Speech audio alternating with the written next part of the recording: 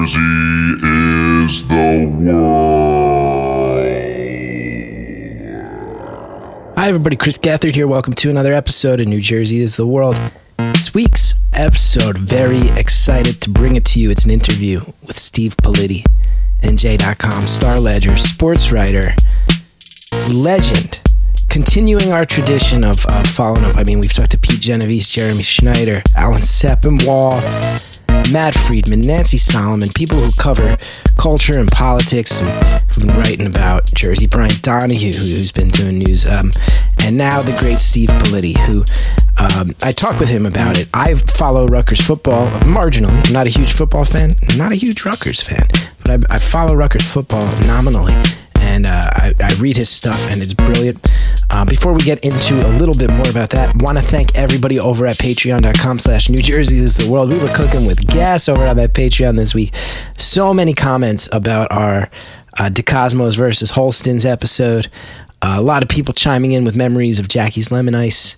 A lot of people debating DeCosmos and Holstins, and heard on Instagram from someone who claims that he makes the flavors at Holstins. Maybe we might have to follow up that person. Got some feedback from the family that runs DeCosmos. Thanks to everybody over there who's been reaching out, and especially the patrons over there. Just dozens and dozens of comments. And then also did our monthly deep dive episode on Harrington Park, tiny little town in Bergen County, where, you know, we dug up some stories about cops suing cops and kids getting busted for parties. And in the comments thread, actually some very interesting stuff about how pivotal Harrington Park was to Cory Booker's origin story. And some people really talking about how, pointing out on the Wotown episodes, we always talk about how diverse West Orange was and how that is the outlier, and how Harrington Park is a story about how Jersey is not always that way, and Cory Booker, that's been central to him. So very fascinating stuff. Now, back to Steve Politi. Have to thank him for taking the time. If you guys aren't following Rutgers football, it's very interesting stretch right here, okay? 3-0. They take on Iowa in their next game, their home opener for the Big Ten. And it's going to be an interesting year because they got a little buzz going. I mean, they were supposed to beat up on Wagner, and they did. They barely beat Temple, which was concerning. They came from behind to beat Boston College, and that has everybody excited. So Rutgers is 3-0 this year, and very cool to talk to Steve, not just about the sports he covers, but about the relationship to New Jersey and sports, the way that there are certain stories like Seton Hall in 89, like Rutgers Louisville 06, and a host of other things like Arturo Gatti, like Nick Suriano. I mean, you know we love talking about Nick Suriano on this show. Wait till you hear him talk about his first interview with Nick Suriano. Talking about the culture of New Jersey sports and how it ties into the state as a whole with someone who has thought long and hard about that. It was a true joy, a true pleasure, and I hope you enjoy this interview with the one and only Steve Politi. Okay, recording, everyone, and I'm very very happy to be here today with someone who I've been reading for years. This is Steve Politi from NJ.com, the Star Ledger, the however that merger lands, however you've come to know it in your life. Steve, I can't thank you enough for being here on the show today. No, I appreciate it, Chris. Thanks for having me. Now, I'm sure a lot of people in the state know, because most of the people listening to the show are people who grew up here, still live here in a lot of cases. It's fair to say that you're one of the core sports writers over at the Ledger for many years now. Yeah, I've been there since 1998, and I started as a columnist in 2005. I actually delivered the Star Ledger as a kid, so really my associate. If you want to, I've been getting checks from the newspaper since the mid '80s. If you want to go back that far, but so. Yeah. The sports analogy, you almost were like the bat boy for the Ledger. Yeah, pretty much. Yeah. Now you're starting in center field. That's wild. Yeah, exactly. I wasn't much of a paper boy. I think I went from like 60 customers to about 47. So I contributed to the decline of subscriptions there you go. Before that became a real problem. So, there you go. Yes. Just through your work alone. The newsroom shrank a little bit back then, sad to say. You were mentioning, I said, we got to start recording right away because you said you've listened to a few episodes of our shows, particularly the Rick Cerrone one. Did you know that Rick Cerrone was putting out songs, or was this news to you via? Of course not. No, I had no idea. Yeah, that is, and I listened to the one where you discover this. I don't know if I couldn't find if you had indeed replayed the song on a subsequent episode. I have not heard it yet. So I'll tell you what, we located 2 copies on vinyl. I have one of my co-hosts, Mike D, has one. We have not aired it out publicly yet, but I own a copy of the Rick Cerrone 7-inch on vinyl. And is it? It's everything you want it to be. No, I'd hope so. It's everything you want it to be. I was hoping that would be the case. I love that you listened to that one right away, because Cerrone is one of these people who occupies this era of like New Jersey sports legend. Oh, absolutely. Yeah. Did he break out huge on he had a very respectable major league career. Sure. But he was a Seton Hall guy, later went on to own the Newark Bears. But it must be fun for you. There's so many things I want to talk to you about. And I feel like that must be one of them. And since we're getting into it, Jersey's a weird place. It's a weird place to write about. It's a weird place to cover. And you have a particularly hard job. We've talked to other journalists on the show. We just interviewed Brian Donahue, who used to be at the Ledger. Now he does News 12. Yep. We've talked to Pete Genovese on the show. He's a favorite amongst our fan base.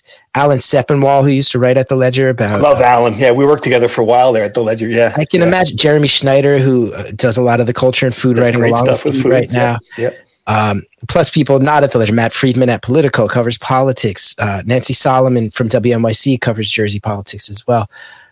I was thinking about it and I was laughing. I've said to both Pete Genovese and Jeremy Schneider, I go, you guys must have the hardest job because you get to have all this fun writing about food and then everybody's writing you all pissed off about bagels for weeks after you publish your list. But I will tell you something. Before we get into anything, you have the hardest job. You think? At the Ledger. Wow. I'll tell you why. Hard job very often. I am a rare breed in New Jersey, which is huge Seton Hall basketball fan, Rutgers graduate. So I don't follow football as much, but I do follow Rutgers football. So I consider myself a fan of both schools, whereas it's one or the other. Right. Point being, I've seen the Seton Hall fan base constantly complain that there's a Star Ledger bias against covering them. Right. And then as a Rutgers football fan, I've been for years, I have the app that aggregates all the Rutgers football news. And I used to read those comment sections. And I would say, I don't know if there was a harsher comment section on the internet, and this is saying a lot, than in articles you would post about Rutgers football. Of course. Those fans love coming at you, Steve. They love coming at you. No, absolutely. Yeah. How do you handle that? This? When I first started doing it, I would take, I'd be the guy who would go onto the message boards and I would see like, hey, that's not fair. My mother, you shouldn't say that about, I would take everything to heart. And after like 6 months, you've been called every possible name you could possibly imagine. And it's at a certain point, it just becomes, all right, comes with the job. I laughed at it now because, obviously every team, fans will see the stories that you're negative about the team far more than anything you write that's nice. And that's human nature. That's everything. So, I get it along a lot of you're too negative and I'll say, well, did you read this, and this? And they go, well, no, I didn't see those, but that one you wrote about the game that we lost 58-0, that really maybe he didn't lose 58-0. That could be part of the problem, right? That's, you get used to it. It just comes with the territory. And look, with Rutgers football in particular, it seems like I do not envy you having been on that beat over and a lot of other great writers on that beat over the years as well. But this seems like, and I say this as a graduate, this is a school that only seems to hand writers high highs or low lows. That's exactly it. Doesn't seem like it gives you much breathing room as far as, hey, here's an ambiguous situation, and we're going to look at it positively. This is not a school sports program that hands you many hard to suss out things. Yeah. In some ways, it's almost better for writing purposes. Adrian Wojnarowski, another great New Jersey resident who covers the NBA, used to joke like, "Don't be 500. Either be the best team or be the worst team." But the thing with the other side of Rutgers, a lot of that stuff was just off the field stuff. And, if you're going to, like I would actually said this at one point to Chris Ash, and because he was the coach before Greg Shannon took over and the program really bottomed out, and he got mad at the tone of the coverage. And I'm like, look, just suck normal. Don't lose 78-0. No one's going to care if you lose, 42-14. To Michigan, that's understandable. but it's the stuff that's just really when the program bottomed out, and it's off the field stuff, and it's losses scores that make you, when you see it scrolling across the screen, you're like, wait, what was that? That really got the attention. And thank goodness they seem to be through that awful chapter in Rutgers history.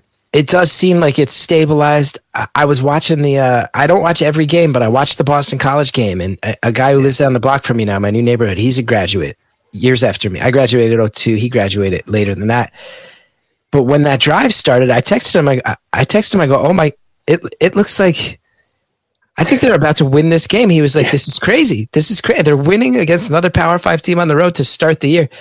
Just that alone. I mean, winning by 1 point in a game riddled with, even within the game, punting 4th and goal because there's so many penalties. They've been pushed back 43 yards at the goal. That wasn't great. Not great. Even that has some very Rutgers stuff within it. But to start the season on a positive note, even that for Rutgers is a tremendous turnaround by Coach Schiano. Boston College is a team that they lost to 11 straight times, hadn't beaten since 1991.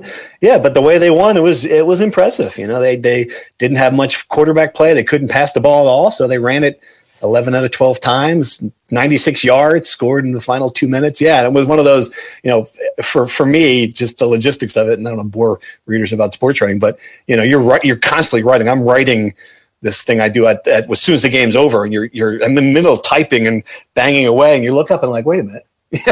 This is everything I wrote here is wrong. They're about to win this game, and it's just that funny. I'm like, okay, just hit delete and you start again. But yeah, that was one of the more unlikely wins. Just the way that game was going, I was very surprised to see them pull it out at the end.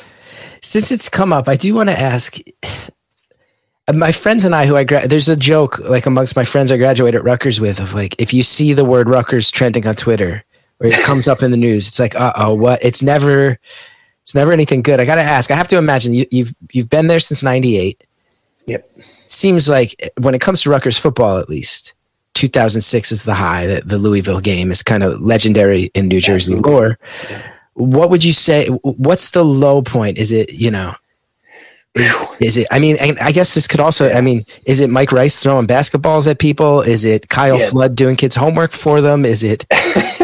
what? How low does it go? Yeah, I mean that whole chapter with Mike Rice, I think would definitely be the low, because you had the news vans parked outside Old Queens, and that was a national story for days and days. I mean, the footage of that, everyone got fired. I mean, that was just a bad scene inside for a while. But then it seemed like there was just always something. I mean, the Kyle Flood stuff you mentioned, and they hired Julie Herman, who was not the world's most competent athletic director. It just seemed like there was just one thing after another. Rutgers couldn't get out of its own way, and so I would say that if you were looking for one low, it'd definitely be Mike Rice, but it was just, and it should have been a very exciting time too, because they just got into the Big Ten.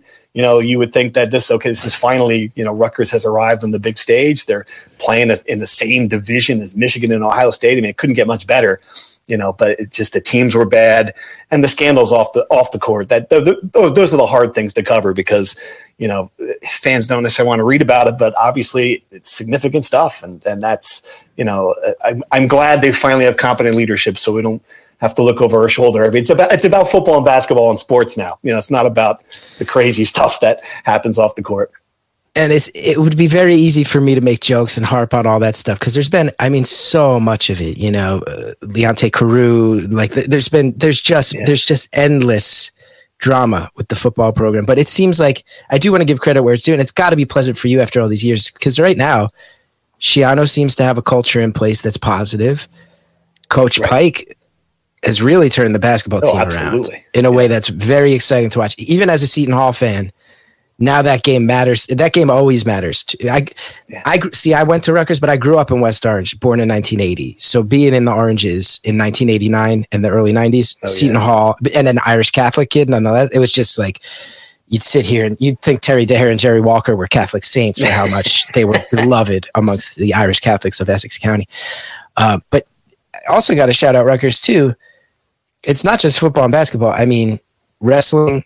We've made jokes. I don't know if you've had the chance to talk to him personally, but one long running joke on our show is the intensity of Nick Sirianno. Oh my God. There have been times where I've tried to impersonate Nick Sirianno press conferences, and I sit here and in my head I'm going, I don't think if he ever found this, he couldn't get offended, because nothing I could do to impersonate him would be more intense than how intense he actually is. That's true. Man. And I talked to him. This is a true story. First time I interviewed him, he was talking, and he had headphones on that's sort of the size of yours, right? No one can see it. You've got big red headphones on, and as he was talking, I found him to be like moving with, like it looked like he was going to go for my legs. So then I found myself also kind of countering it at the same time. Like I've never had an interview where I thought that, okay, this kid, he's like 120 pounds soaking wet.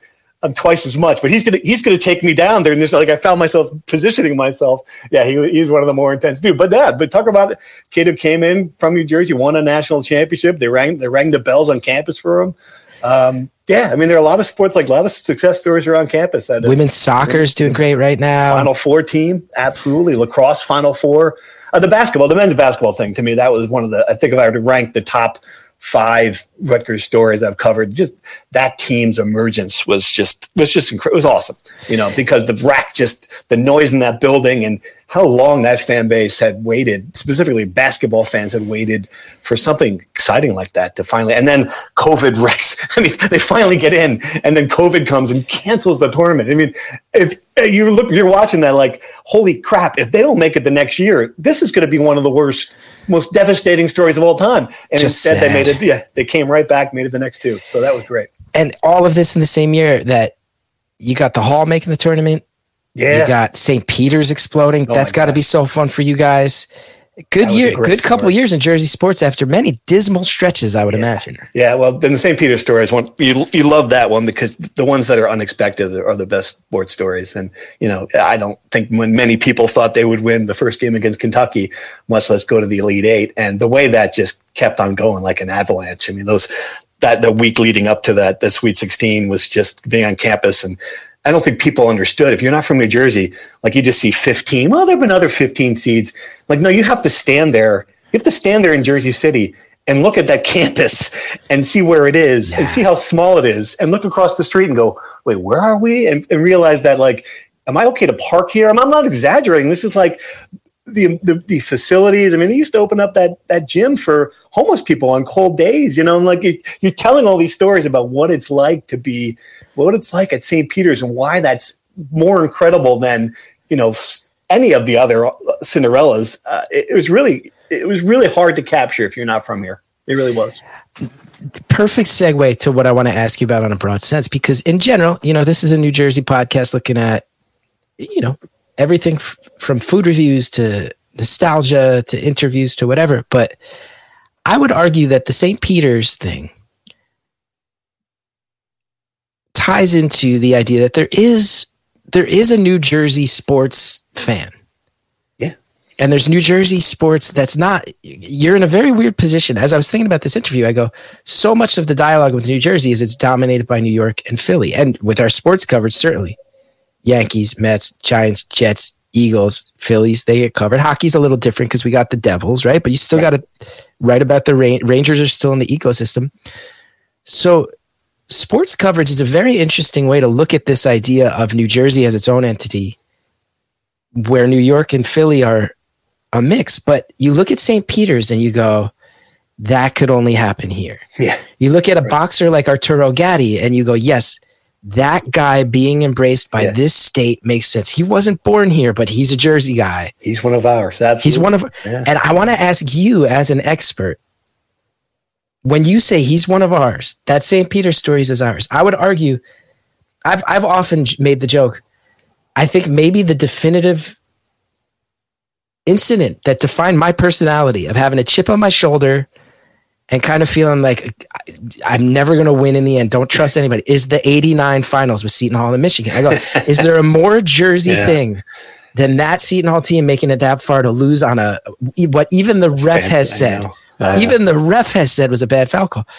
So when you think of Jersey sports culture, as someone who's had to analyze it greatly, write about it, deal with all the people who come at you with their feedback, their opinions, what is the stuff that is uniquely New Jersey about these things as far as a culture affected by, but not defined by New York and Philly, if that makes sense. Yeah, no, I totally understand what you're saying. And it's a very, there's a proud thing about people. If you're from New Jersey, you love other people from New Jersey and you root for them in a way that, transcends anything, teams, jerseys, sports even. And I love to cover the Olympics, and every year we'll have like 20 New Jersey athletes. And every now and then, like a kid like Shakur Stevenson, North Bourne, will be a huge story. Or, last summer we had, Athing Mu and Sydney McLaughlin, two of the 3 or 4 brightest stars in the Olympics in track and field. Both, they won a pair of gold medals each. I mean, that was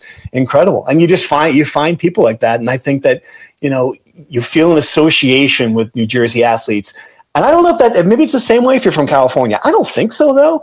Or if you're from Florida, I don't know if you have that same bond to athletes or teams or just the personality of the state. So I laugh all the time. Like we have like a different degrees of who's from New Jersey. Like Scotty Scheffler, the golfer, just won the Masters, and he lived here until he was 5. He moved to Texas. He says he's from Texas. He went to the University of Texas. He's Texan, right?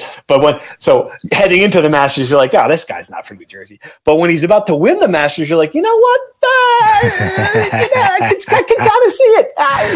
And before you know, he's won the Masters. Like, that guy's as Jersey as Bruce Springsteen now. He's one of us. He won the Masters, for freak's sake. That's a Jersey guy.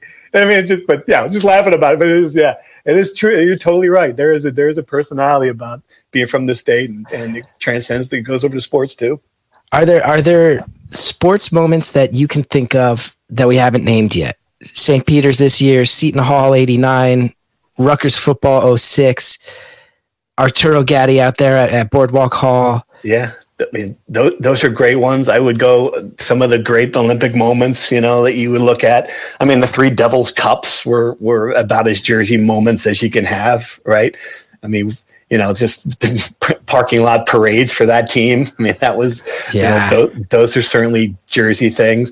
Certainly, I think for me, the 2006 Rutgers team, just because of how bad that program had been over the years, that's probably one of the 5 stories I've covered since being a columnist. That's Jersey. And let's face it, the Giants are Jersey. And I know like they have New York, I get it, but they've been here. They've been here longer, playing in the Meadowlands longer than they were when they played in New York at this point. They are as Jersey as anybody. And I think, those moments covering those Super Bowls were certainly fantastic. But yeah, I mean, every now and then there'll be like one, like we had the NASCAR champion a few years back. Martin Truex was from New Jersey. I remember thinking like, yeah, man, we've got, this is not our sport, NASCAR. But right now, we got the best NASCAR driver in the world from right here, New Jersey. So yeah, there's been a ton of them over the years that stand out. You brought up the Olympics a couple times. I remember reading one of the breakdowns that NJ.com did about here's all the different New Jersey athletes in the Olympics this year, and I remember being struck by how many fencers from New Jersey made the Olympics this year. Is there a whole culture of fencing quietly beating bright in New Jersey that most of us don't know about because fencing's not on our radar? Who knew? Yeah, it is that we've had a bunch of them. Yeah, that's a good observation. I don't know if it is I think there are certainly fencing programs in Northern New Jersey. We had, fencer from Teaneck this year. We can't think of her name now, but we had from just a couple of years ago, 2016, won a bronze medal with the team. You're right, absolutely, yeah. And fencing at the Olympics is one of those odd sports that maybe not the easiest to watch, but I think we won like 10 or 12 medals at the Olympics this year. Jessica Springsteen, equestrian, won a silver medal at the Olympics. New Jersey's horse. Is there a more New Jersey story than that? God, Bruce's daughter, and also we forget there's large swaths of Central Jersey that are horse country. Yes, I've never been there, but I heard it's nice. Yeah, once you get down to that Hunterdon, Somerset area, a lot of people love their horses down there. It's very Jersey. Bruce Springsteen's daughter bringing Jersey horse culture to the forefront. Yeah. That is an interesting one as well. That is an interesting one as well. Yeah, that's hard to top that one. The fencing thing makes me laugh because I'm like, oh, is there something about being from this state where you're inherently able to just stab someone with Is it just that we are prone to knowing how to get enough rage to just stab someone with a thing? Could be. Yeah, we're not good at, but shooting is. Oh, actually, you take that back. We had Matt Edmonds was this guy from Browns Mills, New Jersey. He was the guy. He's one of the best Olympic shooters of all time. He's the guy who, well, all he had to do was hit the target to win a gold medal one year and miss and shot the wrong target. Oh, that was like a huge. It was like one of those holy crap Olympic stories. Like he should have won a gold medal. All he had to do is essentially. I mean, you or I could have done it. And that's Jersey right there. That's Seton Hall in '89 right there, isn't it? It really was. Yeah, and then that's Rutgers losing against West Virginia after, right? Was West Virginia after it's these Jersey sports heroes find a way to just hit the wrong target right at that last second, but it makes us love them more. It does, totally. We don't love Arturo Gatti if he beats Oscar De La Hoya, right? We love that he managed to get the money fight against him in the we all knew he was going to lose, but also just stand there and get the absolute shit beaten out of him and then beat the. I mean, some of those fights he had to be just, I have always been a fight fan. I loved boxing growing up. It's very out of character for me as the nerdy guy. I always loved boxing. MMA, I was ahead of that. I used to watch the weird Japanese leagues before the UFC was like a legitimate thing. But in college, I had a roommate way into it, and I caught on to Gatti at the tail end of the Ward trilogy. And one of my great regrets is that I did not attend any Gatti fights live. I did. I never did. No, we obviously Jerry Eisenberg is one of the greatest sports writers in the world, and he was covering, but he was still working for us in New Jersey. He covered those fights for us. Yeah, so I never got a chance to do that. But yeah, man, that was boxing at its best. I wanted to ask you about Jerry Eisenberg because I was listening. Growing up, a Jersey kid, like you said, you delivered the Ledger. We all read the Ledger every day. It was waiting for us. You'd read it before or after school. I have to imagine, you just said there was some crossover there. These are daunting shoes to fill as the columnist. Oh, man. That's a seat that when you get to take it over. Walk me through that because you want to talk about a New Jersey legend. Jerry Eisenberg's right up there. Oh, and just impossible shoes to fill. So, I mean, I think you realize pretty quickly that you shouldn't even try. I mean, this is a guy who didn't write about Muhammad Ali. I mean, was friends with Muhammad Ali, didn't write about Larry Doby, eulogized Larry Doby at his funeral. I mean, this is, obviously just a person, just a legend on a different level. And I mean, I talk about delivering the paper, but I used to, as I'm walking up and down the streets in Nutley, New Jersey, throwing the paper behind screen doors, I would read his columns. Yeah. And to be able to get to know him and cover Super Bowls with him, sit in the press box next to him during his 52 straight Super Bowls that he covered, was pretty remarkable. Yeah. And there will never be another sports writer. I don't think just here in New Jersey. I mean, just the way, you saw, if you were a person of a certain age in New Jersey, you saw the sports events through his eyes. Essentially, you didn't have social media. All these games, they weren't all on television like they are now. So if you wanted to see what happened at a big event, you want to know it. I mean, you would wake up the next morning and read Jerry Eisenberg, man. So that's unreplaceable. It also, you do have to sit and wonder. You go like, is Larry Doby, who obviously historically, is he as remembered? Is he a little bit more of like a trivia question without Jerry Eisenberg writing about him? Does he have the Larry Doby Highway? Is part of the Patterson Plank Road called the Larry Doby Highway without those articles? Is Arturo Gatti, you have to wonder, like, Arturo Gatti going full Jersey City, it's a special thing. Like, does it become mythical if you don't also have Jerry Eisenberg as a Jersey-based guy noticing it along the way too? Like, you could argue that that's a very that there's like a symbiotic relationship there, that those things help each other. Oh, there's no question. Absolutely agree. I agree totally that he had a big part, and not just local. I mean, national stuff. This is a guy who stood up for Muhammad Ali when he was a conscientious protester of the Vietnam War. I mean, this is, obviously Jerry Eisenberg's columns have made a huge impact on sports, just even beyond New Jersey, no question. Now, as we're talking about this, how is a weird question, but I see I don't want to be disrespectful. I know you mostly through Rutgers, just because I read so much of the Rutgers stuff. In my mind, I go, okay, if I get the chance to talk to you, that's what I'm going to focus on because I've read so much of it. Regionalism in college sports, special thing, right? Like the Big East to me is just, that was a golden age when it was at its best. And even now, it's still so fun. Being a Seton Hall fan and still getting to go to that Big East tournament, I feel like that's a story that I think it should be told a little more of like, hey, the Big East, like, is it Syracuse, Georgetown anymore? It's not Syracuse, Georgetown, but it's still pretty effing fun to go to that tournament. It's still a special thing. We got Rutgers now in the Big Ten. When I went to Rutgers in 98 to 02, they were still Big East. You still had these regional meetups to a degree, but it was starting to really fray at the edges. Now Rutgers is making a lot of money, but we're playing USC, UCLA. How are you feeling from the perspective of someone who writes about this? Of like, is it? Who wants to get into a boring thing about NIL? I think these players who put their bodies online should be making money, certainly.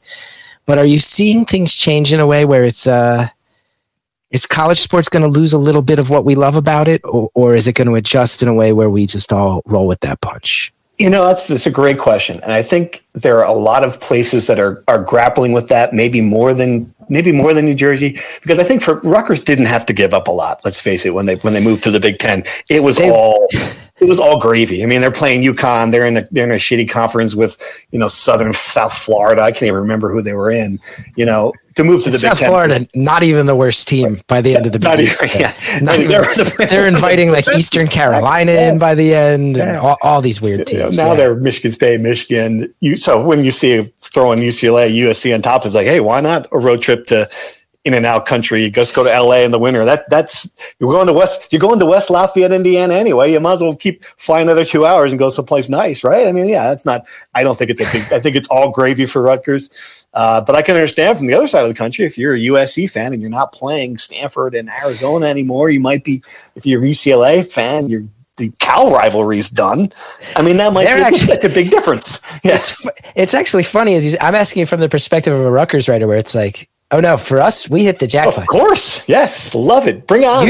Keep on UCLA people must be furious they have to play Rutgers. I mean, the USC people everywhere now. Their closest trip is Nebraska. I mean, that is nuts. But see, I have to say, there is something about, and Seton Hall is the great example of the flip to it. They've added Butler and Creighton and teams like that, but it is still a conference, and I give them credit for just, hey, this is what we do good. We're a basketball conference. This is our thing. We're gonna embrace it. We're not gonna try to. I mean, and you see with the success of Villanova, the Seton Hall's had UConn. I mean, that's to me that's the other way to go. I mean, don't try to chase it. And I give them a lot of credit, because if you're a basketball fan, I mean, those games are great. Those rivalries are great. The opponents are great. It's a lot of fun.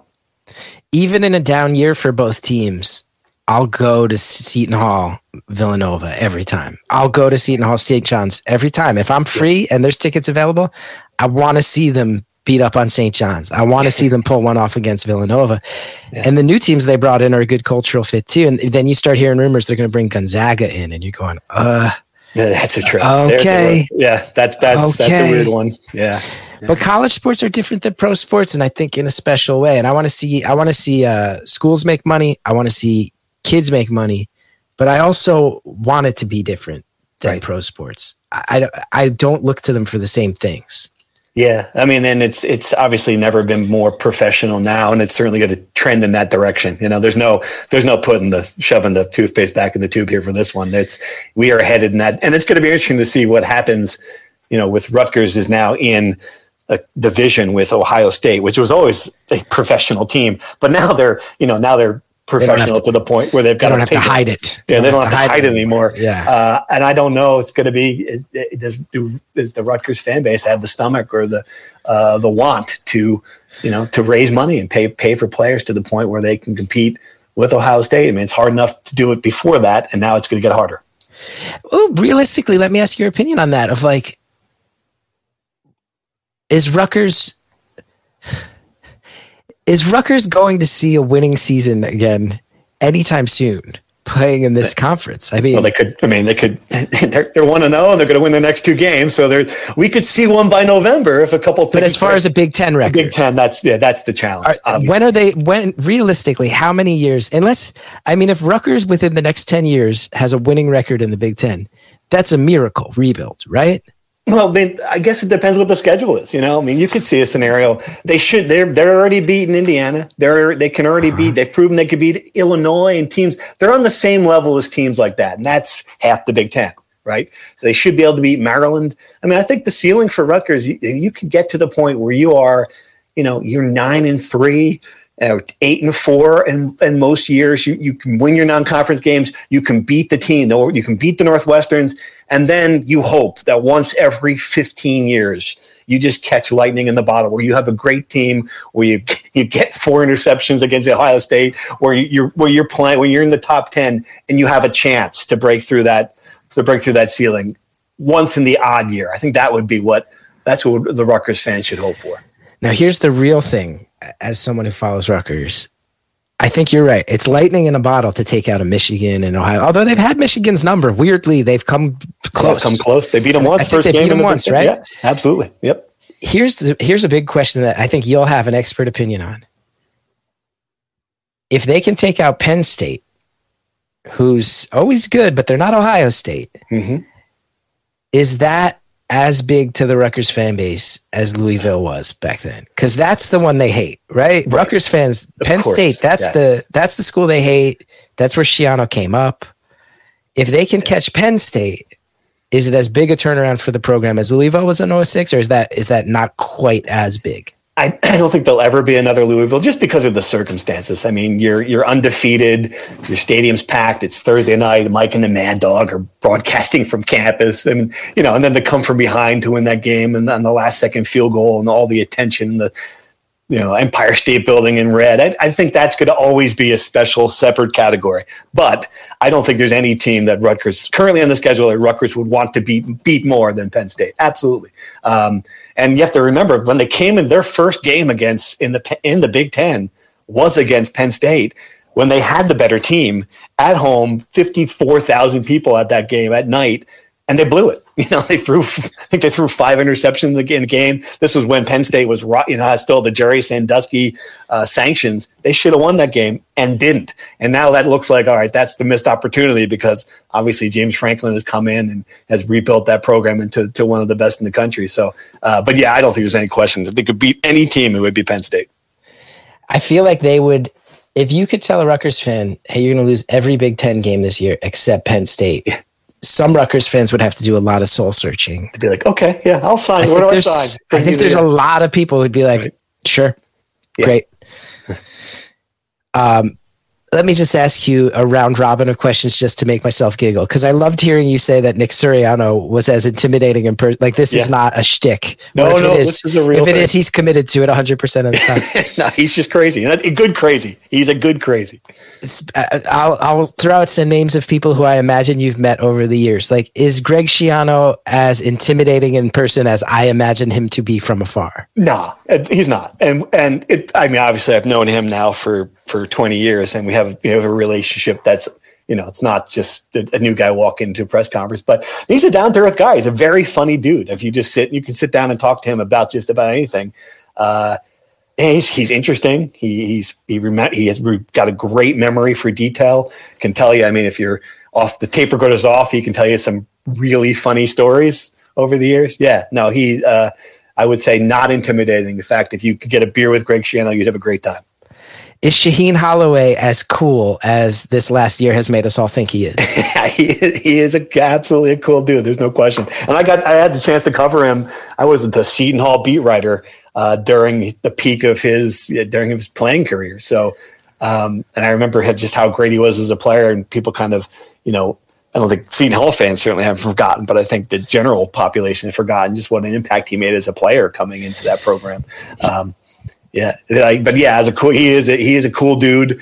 He was the perfect central character for that St. Peter story.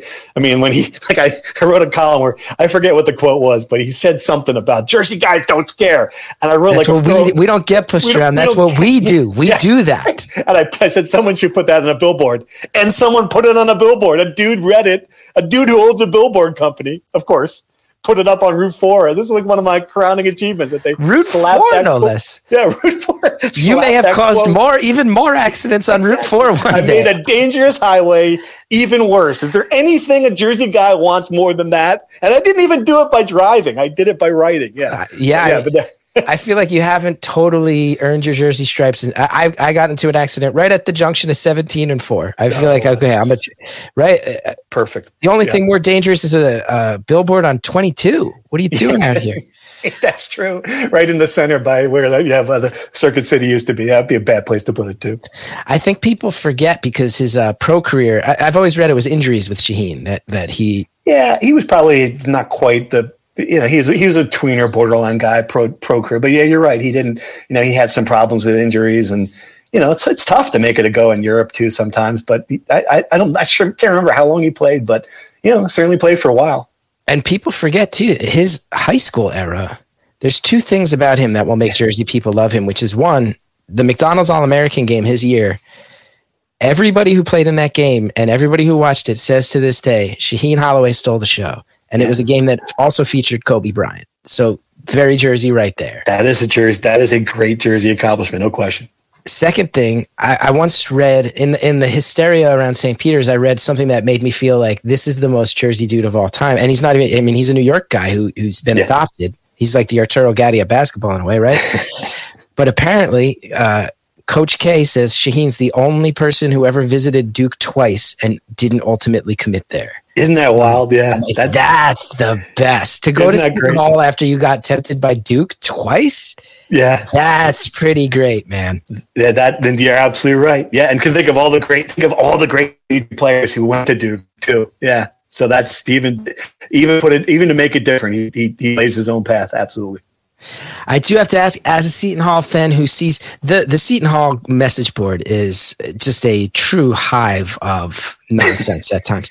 I will say one of your contemporaries at the Asbury Park Press, Jerry Carino, great Seton Hall writer. Absolutely. A lot of the Seton Hall fans are like, Carino has our back, man, but the Ledger has a Seton Hall bias. How do you respond to these reports of a Seton Hall bias? I mean, to be fair, we did stop covering them for a couple of years. I mean, they weren't very good, and we only have. I mean, we're not the Star Ledger we were in 1998. We only have enough resources to cover a few teams. And Rutgers, we poured a lot of resources in them because they have a bigger fan base and a bigger following.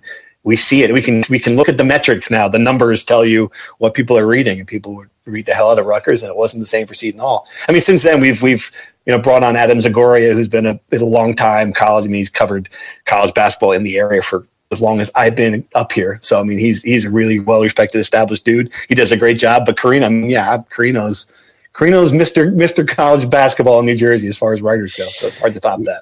Yeah, he does good stuff. But I will say, as a Seton Hall fan, I've always found these complaints overblown, and I'll go on record and say that. And I'm not just here trying to blow smoke. I'd give you the business if it was time to give you the business. But I've always found this idea that there's some vendetta. Hearing it come straight from you, hopefully some of these Seton Hall fans will find it and just go, no. They're parsing every comment right now. Yeah, but Politi didn't talk about that rip job he did on Kevin Willard or something. Yeah, right now they're just, there's no question. And that's fine. That's fun. That's part of it. Yeah, please have a conspiracy theory. Just read us. That's all we care about, right? You can hate it as long as that's I answer a lot of emails that way. It's like that could be like, you're the worst, you suck, everything you write, blah, blah, blah, blah. I reply, hey, thanks for writing, and more importantly, thanks for reading. That's like always the best answer for someone like that. Diffuse those emails with as much kindness as you can.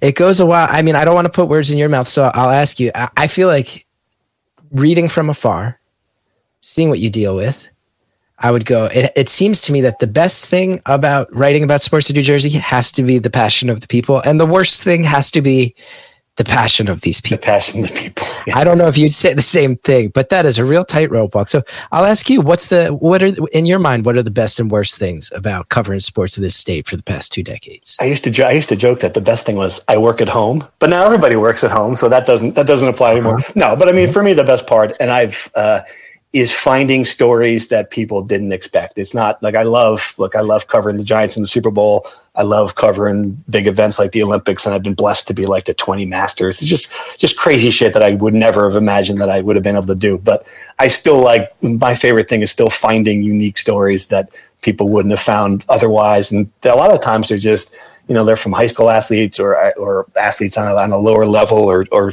less accomplished or certainly heralded teams. That's my favorite part of the job by far still. The worst part, that's a great question. I'm not digging ditches for a living. I can't, it's really hard. I find it's not a good idea to complain about what I do for a living because people, will say like, what is he out of his mind? He's going to complain about sports. He's a sports writer. He's going to the Giants game on Sunday. So I've been very lucky. I don't have many things to complain about. I got to say, I love that. I love that answer both because it's classy and it's truthful, but also as someone who's read you for years and has seen the Seton Hall message board, who used to read the old Rutgers. I used to text friends of mine from Rutgers and go, "Did you read the comments thread on that article about Gary Nova? It's the most insane thing I've seen." It reads like some of those comments threads honestly read like. And we got rid of the comments for that reason. You did. Of course. Yeah. The politics are even worse. You think Seton Hall, like a Gary Nova column was bad. You can imagine what it was on any local politics story. I was just going to say, I feel like you could probably trace the beginnings of the QAnon movement back to the Rutgers football comments thread of the mid to late 2000s with the conspiracies and the histrionics. But the level to which you would post something and it would just be people going, Politi. To hear that you can still answer that question and go like, I can't complain. It's a great job, and I've experienced all this beautiful stuff.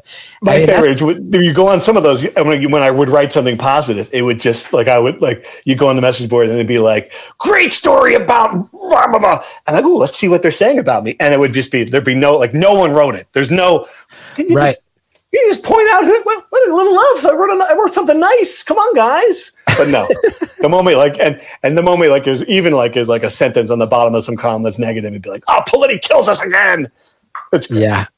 It's all. It never ends. You have to have the countenance that you have right now. You have to have this personality to put up with it, because Jersey sports fans, they would break a lot of people. I feel like, and clearly you're just someone who's rolling with it and having fun. And you can't take yourself too seriously. You can't. And I've met guys who, I've killed you on the message board, but in person, I guess you're an okay dude. I'm like, oh, okay, that's good. I guess that's something. I've heard that a million times. Okay, great. Now we've mentioned today a lot of the bigger programs, a lot of the bigger moments. You mentioned that you really like digging deep, getting to some of the stuff that maybe lower level, maybe non-professional level. For a lot of our fans who I think it's fair to say, these are New Jersey fans who are going to be fascinated because of the Jersey angle, but they might not necessarily be the biggest sports fans in the world. I come from a comedy background, and that attracts a lot of nerds and hipsters, not necessarily people who, even I can say I'm obsessive about basketball and Gaddy, but even the football stuff, I don't know it backwards and forwards. Yeah. Are there any articles, if you just want to take a little victory lap, pat yourself on the back and just go like, hey, if you love Jersey, here's some stuff. Are there articles you've written that you feel like represent what you do, where you're like, this is a story that any Jersey person might love? I know I'm putting you on the spot a little bit, but are there any that come to mind where you're like, if you love Jersey, this sports story will really push your button? There are a couple. I'll just I'll mention one Seton Hall one because I know you're a fan, but Luther Wright is one of the more fascinating figures in New Jersey sports history. If you don't follow college basketball, a high school prodigy, 7-footer, one of the greatest recruits out of New Jersey ever, went to Seton Hall, had a good career, not a great career, still was drafted in the first round, fell on just terrible times, had drug problems, mental illness, lived on the streets, lost toes because of frostbite from living on the street. But the story took such a nice turn. He bounced back. He was DJing at Seton Hall games. He had found a community at a church in New Jersey and seemed like got his life back together. And then he disappeared again. And it became became kind of an obsession for me to, all right, let's find what happened to Luther Wright. And I would, to the point where, I was driving around Irvington with the Irvington detective I knew at night, stopping at Dunkin' Donuts and the train station and asking people if they had seen, and obviously it's a guy, he's 7 foot tall and he also gained a lot of weight. So it was like 400 pounds. So it was like, he's not a human being you would miss if you saw him. And we found him in, of all places, Augusta, Georgia, living in like a house and behind another house. And his sister had moved down there, and his sister had found out that he was struggling and was living on the streets, and moved him down there to be with her and to kind of get his life back together. And it's just a weird thing because, like I mentioned, I've got my Masters shirt on right now. I mean, I cover the Masters every year, so after all that time trying to find him, to just go knock on this door in Augusta, Georgia, a place I go every year for this golf tournament, and actually find him and talk to him and catch up to him. That was one of my favorite stories to write recently, just because it did have a happy-ish ending. I can't say it's a happy ending because you don't know where that dude's life's going to go from there. But I mean, just to see him at least with a roof over his head and with someone looking after him, that story stuck with me a lot. Another one of just, and it's not a happy story, but there was a recent a former walk-on at Rutgers had committed a murder in Tijuana. I read your story on it. It's like obviously it's a crazy story. Don't do a lot of. I don't cover a lot of true crime things, so and it just was a very open-ended question in the New Jersey basketball community. It's like, how did Logan Kelly end up in this club and brutally murdering this woman? I can say that he did it because you can look it up. You can find the video clip on the internet. It's just an awful thing. He slits this woman's throat in this notorious sex club in Tijuana. And I went down there and I spent several days trying to figure out what happened in that. And, that's just another one that sticks out in my memory because it's something I've never had to do. When you're like, there are a couple of times when I found myself looking around like, I'm sitting in the press box at Giant Stadium. I don't have to deal with, wondering if this bouncer from this Tijuana club is ready to kick me out of here because I'm, talking to one of the strippers. That one sticks with me too. I'll also say this too. I want to give you credit on something that's a very sad thing that I know you covered, but where I feel like in the same way that I said, maybe not the same exact way, because this is not in the same way that I said that, Jerry Eisenberg is Arturo Gatti without Eisenberg? Is Larry Doby as locked in Jersey and remembered? Debatable, but Eisenberg was a part of it. I'll also say too, it seems like one of the toughest things that you've probably had to cover is everything that happened with Eric LeGrand. Oh, yeah. And I will say, between yourself and other reporters at the Ledger, I feel like it was such a sad story, but there's been a lot of inspirational stuff too. I've never met Mr. LeGrand, but he's done a lot, and you guys have always gotten in his corner and made sure to spread word on it, on his businesses, on supporting him and keeping people updated. And can't imagine how hard that one was, but I also feel, as someone who's a subscriber and who's read a lot of what you and the other people on the Rutgers beat have done, I go, wow, like this reads like people who aren't just doing this because it's the Rutgers beat. It reads like people who are really rooting for this guy who went through something terrible. Right. But that's all him too. I mean, he makes that he's just, if you've never met him, the personality he's got is just nothing you can fake. I mean, he's just one of the most positive people I've ever encountered in this job. And one of the pleasures of this job is meeting people who I wouldn't have met otherwise. And he would be in the top 10 just because, he's just a guy you want to be around. And I did a story where I pitched at him, like, everyone's written about you going to the walk for Eric LeGrand, and he's at the football game, and he's on TV. It's like, I want to spend, because I just watch it from the outside. This has got to be a hard life, right? I mean, I want to see when the cameras are off, I want to spend 24 hours with you, and I want to sleep over your house. I want to just be around you as long as you're allowed. I would have spent longer, but I think his mom was like, "Wait, you're doing what?" She didn't want me in the house a lot, but they did let me stay like a full 24 hours, and I was there at night when he's lying there and he can't. He gets cold. He's got to call on someone to pull the covers up. Just little things like if he's got to scratch his nose, if it's going to itch on his nose. I mean, he's just got to have full. It's just full-time care. And then those are the easy things. I mean, it takes him 3 hours to get ready in the morning and I was there for his walk, the big walk day. And like, he was worried because every morning he takes a laxative and hopes that he will go to the bathroom so he doesn't have that. So he doesn't have an accident. He can't control his bowels. So he doesn't have an accident in his wheelchair. And when you put that in context, like, oh my God, like this is the most positive dude in the world. He's smiling. He's raising money. He makes you comfortable. He looks like he's just, and to think that that's something that's constantly on his mind is worrying about some things that we just completely take for granted. And it made what he does even more inspiring, just being around him and seeing it at that level. And I have to say too, I feel like there's other newsrooms that wouldn't have continued it, and would have dropped the ball, and kudos to you and your compatriots for supporting him over the years and making sure that Rutgers fans, for anybody who's listening who isn't familiar, he was injured in a on-field incident that paralyzed him, I believe, from the neck down. Yeah, shoulders down. So,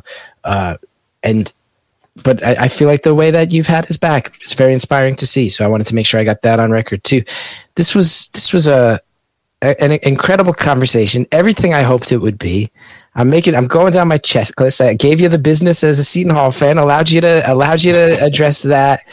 You've brought up so much stuff that it's good to hear from your own, in your own words, other stuff that I never saw coming.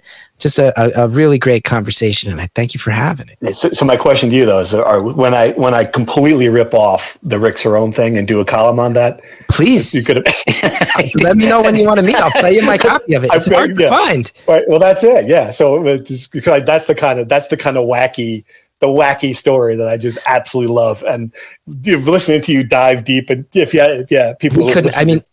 I'm just glad discovering it while you're doing it. To me, yes, that's the great part. It wasn't anything you could have planned. Absolutely Total not. And Google search. Listen, if you need a copy of it, you let me know. I'll drive it to you. I won't let you keep it because this is a prized possession of mine, but I have it right behind me. I'll drive it to you. We can listen to it as long as you got a turntable. I've got Rick's number too. I could solve this mystery. This is what the world's been waiting for. When are Gethard and Politi going to finally team up on something as important as Rick Cerrone once made a song? Why did he do that? I just can't. I want to know the answer. Absolutely. I am at your service, sir. The second you want to dig deeper into the Rick Cerrone mystery, I will be ready to get that thing to you, and we'll blow your mind with it. That's going to happen. I promise. I cannot wait. Can't wait. Thank you for listening to this presentation of New Jersey is the World. New Jersey is the World is Chris Gethard, Nikki Bonaduce, Don Finelli, Andrea Quinn, Carson Kopp, and Mike D. New Jersey is the World is produced and edited by Carson Kopp, Mike D, and Andrea Quinn. You can find us online at New Jersey is the World and on Instagram at New Jersey is the World.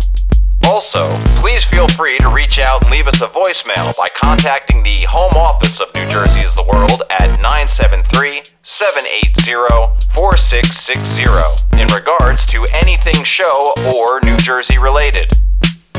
Please subscribe and listen to more episodes of New Jersey is the World on your favorite podcast service. If you're looking to join our extremely opinionated and Jersey-ish community, head on over to patreon.com and search for New Jersey is the World.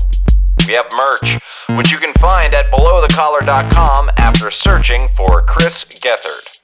Once again, thank you for listening to this presentation of New Jersey is the World. New Jersey is the World, where New Jersey is the world.